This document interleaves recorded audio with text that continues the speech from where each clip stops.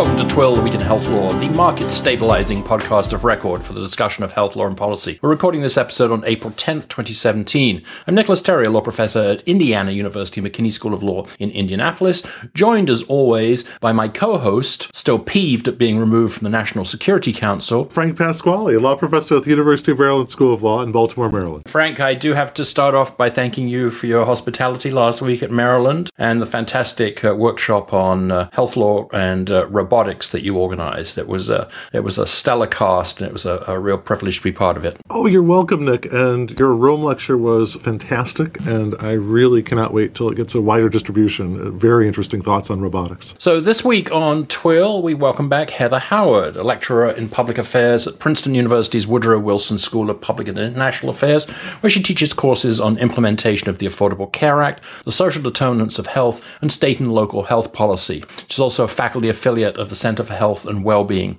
She's the director of two Robert Wood Johnson Foundation-funded programs, the State Health and Value Strategies Program and the State Health Reform Assistance Network. Previously, she served as New Jersey's Commissioner of Health and Senior Services. We see you around on Twitter, Heather, but it's a great privilege to have you back on the pod. Nick and Frank, thanks for having me. I don't know whether I'm speaking for you on this as well, Frank, but my sense is we've shied away from lightning rounds over the last couple of months, and in large part that's because of the sort of the schizophrenic nature of policy making or unpolicy making and the various proposals we've been experiencing on an almost daily basis. So how better to celebrate the congressional recess than with a couple of privacy headlines? Hopefully these will also cheer those of you who are still scratching your heads over FCC Chairman Pai's justification for killing the cable company privacy rules, that it was not the FCC's job, it was the FTC's job to do this.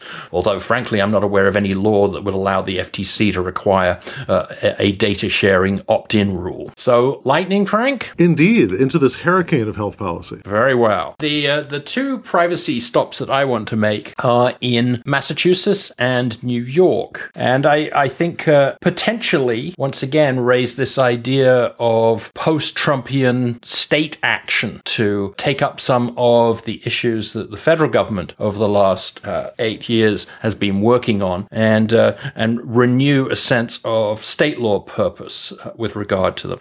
So the first one was a settlement that the Massachusetts Attorney General reached with a geofencing company. Geofencing, obviously, we often we use ourselves to trigger events, for example, when we get home and stuff like that.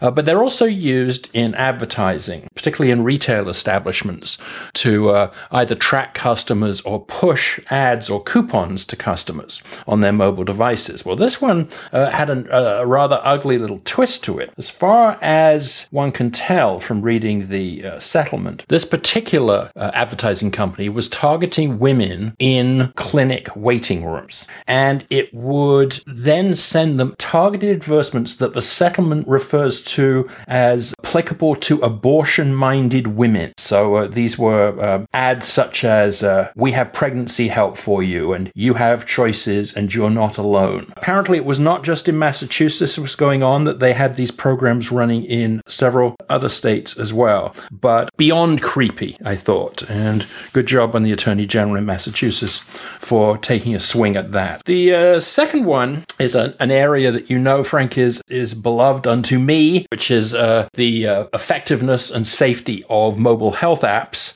And this comes to us from the Attorney General in New York, who apparently did a broad investigation of mobile health apps and how they were being marketed. And in this particular settlement, they concentrated on three apps, Cardio, Runtastic, and Mattis, that either tracked heartbeats of a fetus or of a person. And essentially, the Attorney General argued that these apps were deceptive or harmful to patients because of inaccurate or misleading results. So So I thought a really sort of interesting little point on their scoring system now, both in terms of privacy, but also, as I said before, in potentially the way states are beginning to fill in some of the foreseeable gaps in our regulation. Yes, Nick. I think that is a really heartening sign. It also reminds me of Schneiderman's investigation of dietary supplements. And although I think its methodology came under some fire, he definitely did conclude that there were many instances where not merely was there no proof of safety or no proof of efficacy of the substances, but that in many bottles there was not even the substance that was said to be in the bottle. So your ginkgo biloba may well be sawdust. So I think that Schneiderman is doing a great job looking into these things. In terms of my lightning round entries, I'm going to put in two that I think are foreshadowing a potential fissure on the left about the nature of healthcare spending and the macroeconomy. The first is an article from Mother Jones covering 5 articles in The Lancet that described a 21st century health poverty trap in the United States, thanks to a growing gap in life expectancy between the rich and poor. And this gap has been discussed in policy circles very often. The Case and Deaton study is an important contribution here. Many people are noting a decline in life expectancy for some parts of the American population. And the Mother Jones article blames this on the cost of healthcare.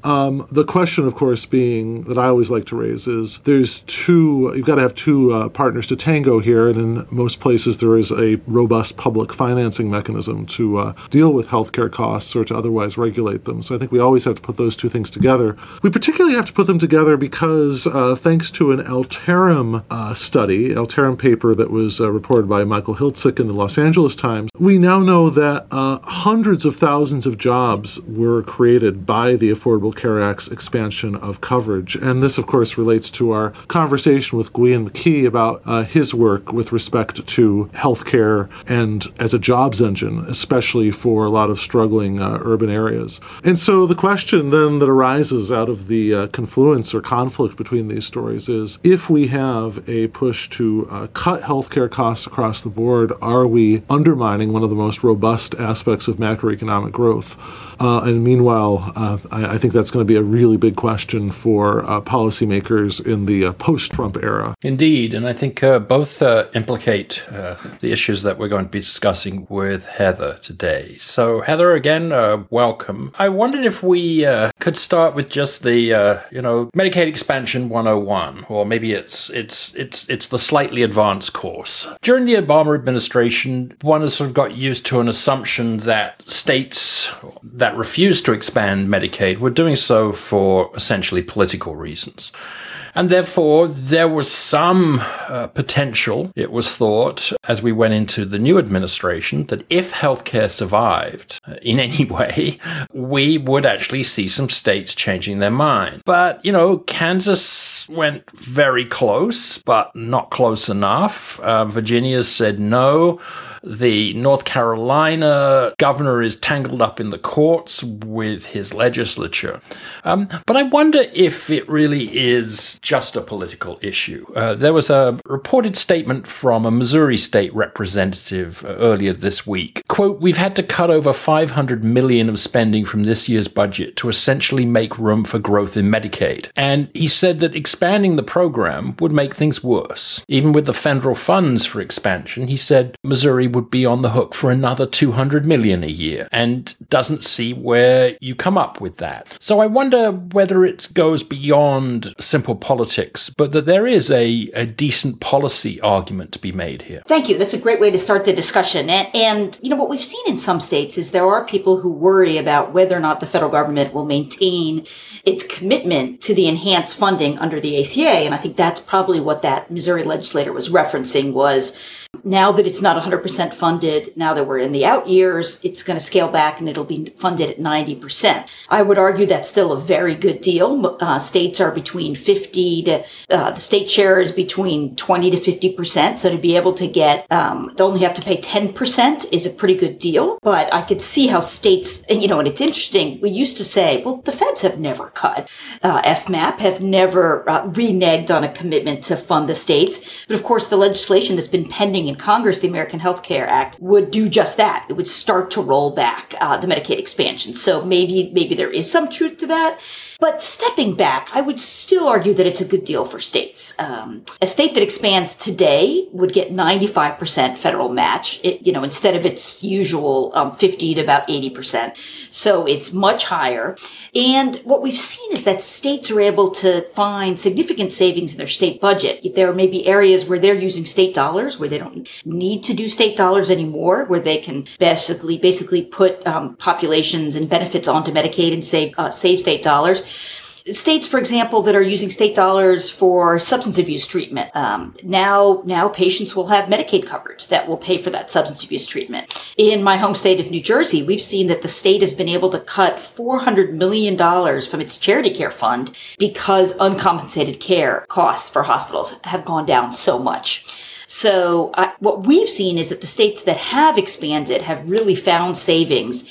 And those savings have been enough to cover, likely going forward, to cover that state share that's now at 5% and is going to scale back to 10%. And of course, some states have put in what we call trigger laws, such that if the federal reimbursement ever goes below the promised amount, the expansion can be repealed. So if a state is worried about that commitment, there's a way to account for that. But I really do think it's worth stepping back and saying 31 states have expanded. And the vast majority of them that have seen significant savings to their state budgets. But beyond that, they've seen that it's really strengthened their safety net. And especially in southern states, we're seeing rural hospitals struggling. And so I think you have the right list of states to watch: Kansas, North Carolina, and Virginia. And to those, I would add Georgia, where they've had some rural hospitals close. And it's really called the question about, should the state be using state dollars to prop up rural hospitals, or would the better option from a policy perspective be to expand Medicaid coverage, which would bring in more reimbursement and help support those hospitals. So I would add Georgia to your list of states to watch, where people are listening to Speaker Ryan say the ACA is going to be the law for this foreseeable future. We ought to think about taking advantage of what options are out there, even if we'll hold our nose and at least bring in some funding to support our providers. So let's focus in on the already expanded states, and a lot of their expansion agreements are coming up for renewal, and a very clear signal has been sent by Seema Verda, the new CMS administrator, that work requirements are something that are back on the table. She had originally put that into the Indiana HIT 2.0 proposal, but CMS didn't buy it, and it looks like she's already recused herself from the Kentucky issue that's coming up. But let's chat a little bit about this work requirement that I think Sarah Rosenbaum put it rather pithily. This is a solution in search of a problem. She's also called it Dickensian, I think I've heard her say. And it's true. I think what she's getting at is the fact that people talk about wanting to encourage responsibility among beneficiaries, but they may not recognize that actually the vast majority of people on Medicaid come from families where there is either they or a family member is working already. They may not be working full time because they may not have access to full time, but somebody in that family is working. And so especially in states that have not expanded Medicaid and that have less robust programs, on whom would you be imposing such a work requirement? Presumably not on the elderly and the disabled. So there's not that much of a base on whom to apply such a work requirement. Now, if a state is doing it in the context of expanding, that does include childless adults who are reached by the expansion. But it goes back to that the majority of those people are actually in families who are working.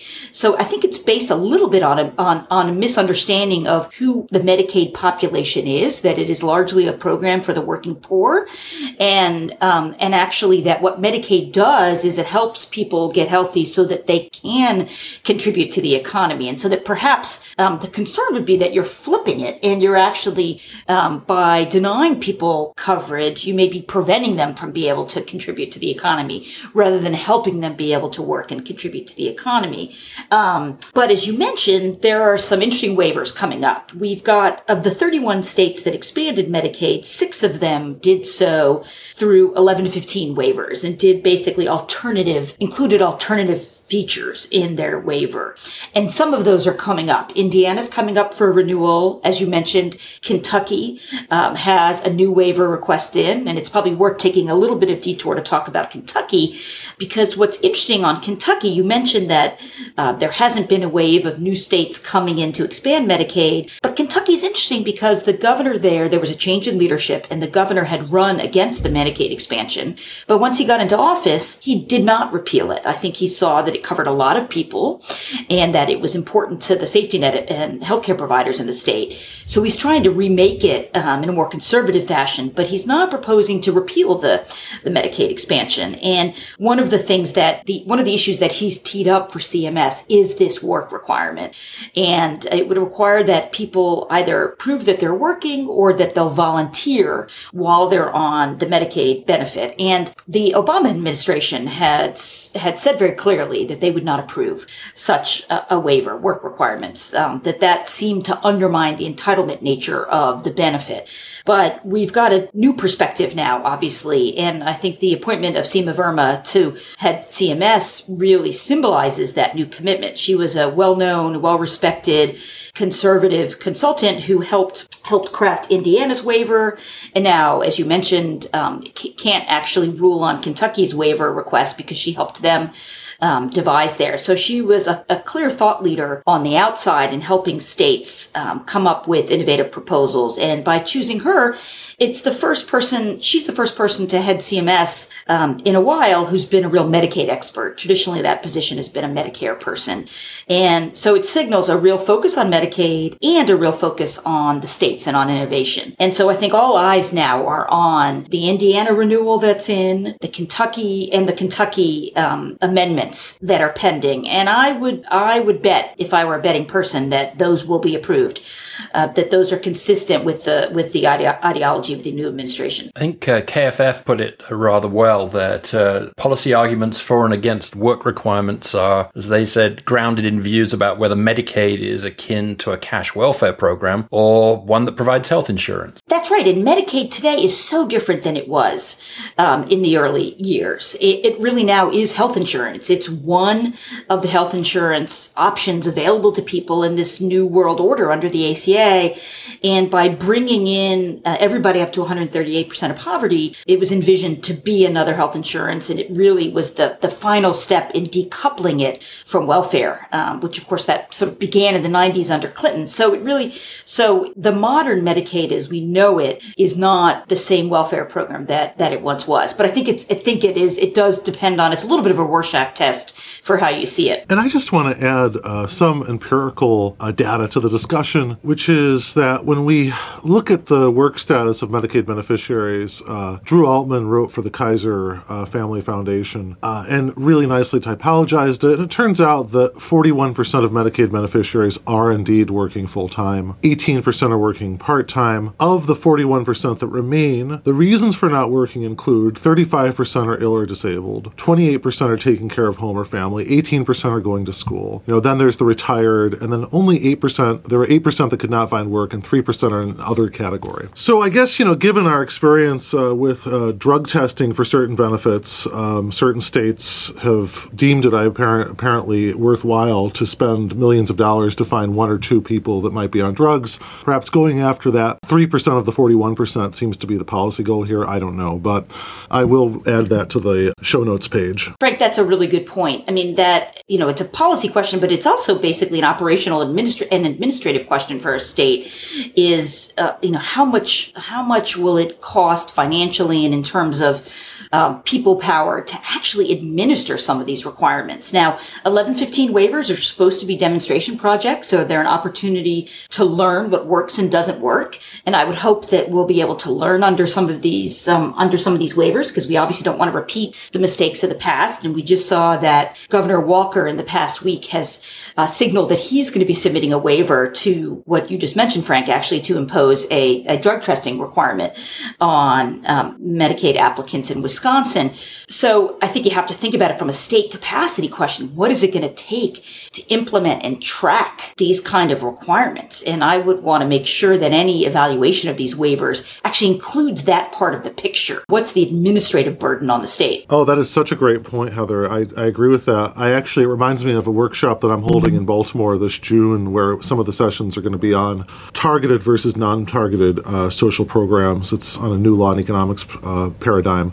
And yeah, I think the state capacity point is very well put there. On the positive side, though, and I don't want us to get too wound up in some of these troubling programs, I'm wondering if you could elaborate for listeners on the source of savings in the expansion state. What are we learning from Medicaid expansion about ways in which health costs overall can be brought down by universalizing or at least expanding coverage? Great question. I mean, because now we have a couple years under our belt and we really are starting to see how states are saving based on the Medicaid expansion. And so I can, as I mentioned, uncompensated care costs are down significantly in the states that expanded Medicaid. And so many states have state-funded charity care programs, like I mentioned New Jersey earlier. So in New Jersey, Governor Christie has our charity care program under the Medicaid expansion has gone from $650 million to $250 million. And not only has he saved that money, he's actually reinvested some of that money into provider rates for substance abuse providers to increase the supply of providers to treat what is a growing epidemic here and everywhere. So that's an example of how a state can sort of pivot and use those savings.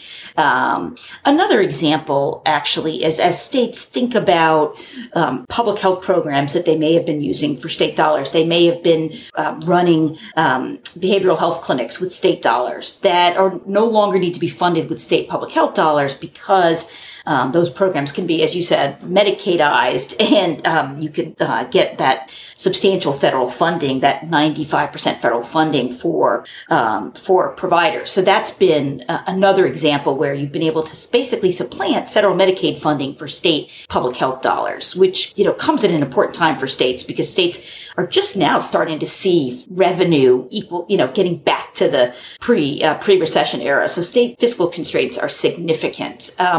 Another area is in criminal justice, where some vanguard states have found ways to make sure that of course, we know that Medicaid can't pay for the inpatient hospitalization of people in the criminal justice system, but for outpatient costs, and to very quickly make sure that people who are cycling out of the criminal justice system are connected to healthcare, which helps support a positive reentry.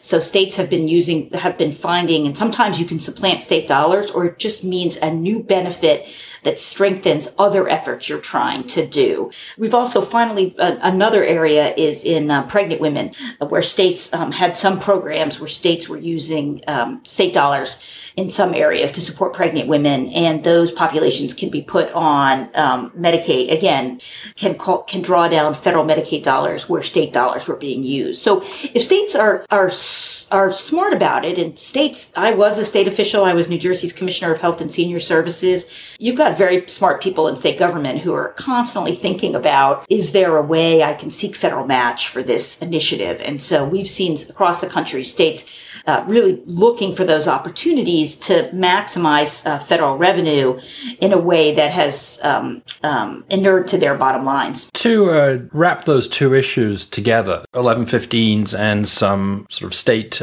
innovations. I think there are a couple that are out there that seem particularly interesting. So, for example, Arkansas, with its so-called private option, I wonder whether that has some sort of potential for sort of mainstreaming Medicaid, if you like, and once we start viewing it as just another insurance system, that might be very interesting. And then back to Indiana, I hate to do this to you, Heather, but the cost-sharing models that HIP 2.0 brought in the expansion renewal application, Indiana made, I thought, some quite unsupported claims as to the success of its cost-sharing model. And I wondered both as to either of those kind of private insurance-like options, whether you had some thoughts. Yeah, it's actually good to think of those together, because you're really trying to import some of the ideas from the private market into Medicaid. And it's not always clear that those will work. I think Arkansas has worked because they have included the Medicaid expansion population in their commercial market. And it's actually ended up strengthening their commercial market, that that population tended to be healthier and has improved the risk pool for the on the exchange, and has had a positive impact on premiums. So it's actually strengthened the individual market, while at the same time, as you mentioned, sort of commercializing and mainstreaming Medicaid. Everybody's got the same insurance card, and that might be the wave of the future, especially if it's done in a way that actually strengthens the commercial market, not undermining it. With Indiana, what you're seeing is an attempt to import some of these benefit design ideas that are being done in commercial markets, where consumers have greater responsibility for their insurance. Of course, the problem at the lower end of the income scale is both, can people afford it? Even small amounts are very small amounts are significant to people at this point, as you mentioned, below the poverty line. Even $1 to $5 copays may be a deterrent. And so the first question is, can people afford it? And the second question is, what does it do towards utilization of services? And it may go beyond. I think there's some research that showed that not only does it deter unnecessary services, but it might deter necessary services, which would be counter to the objectives of the Medicaid program. And I think we need to pay close attention to that. As you mentioned, there is an evaluation by Mathematica underway on the Indiana waiver. And to the extent that the Indiana waiver is sort of the gold standard now for states that want to do waivers, I think it bears more scrutiny, because more states are going to be adopting Indiana, are going to say, I want Indiana plus, tends to be the way the states approach these things. They want whatever was the latest plus more. And but this question, it's a really profound one of how do we incent the positive behavior, but do it in a way that's not disincenting the good behavior too. And that's certainly, I think, the fear of many researchers based on early evidence in cases like this, when imposing cost sharing on very low income beneficiaries, is that it ends up, you could end up deterring people from important services. Where I'd like to take the conversation, if you don't mind, Heather, is in terms of the short and long-term fiscal threat to hospitals, particularly Southern hospitals. I'm noting that as I look on Twitter, on the news on the Medicaid expansion or lack thereof, seems like the angle in most papers, like Montgomery Advertiser, Florida papers, others, Mississippi, is that the hospitals are getting nervous, or large hospitals are getting nervous if there is not a Medicaid expansion or there's other help to them. And then I'm thinking, even if they are able to sort of patch together or to keep things going, in terms of keeping these hospitals open, it seems like there's a lot of Republicans in Congress now that want to turn Medicaid into a block grant. And if we've learned anything from the experience of block granting TANF, it's that it's really not going to maintain its value over the years. Its real value is going to decline. And so I'm just wondering if you could comment on, do you think this is going to potentially really restructure the way hospital care is delivered, as hospitals, especially in the South, see the writing on the wall and see sources of funding drying up? I think you're right to identify what's in effect a double whammy, which is the potential, if states don't expand Medicaid because the environment is not conducive to it, the political environment, plus changes at the federal level. And I think hospitals breathed a sigh of relief a couple weeks ago when the American Health Care Act was pulled from consideration in the House, but they But the ideas contained in it are priorities for congressional leadership. So I think we will see them pop up again. And in particular, it may not be the form of a block grant. It may be a per capita cap. But either way, I think those are caps on federal funding. And as you note, as we've seen with other caps on federal funding, the value erodes over time.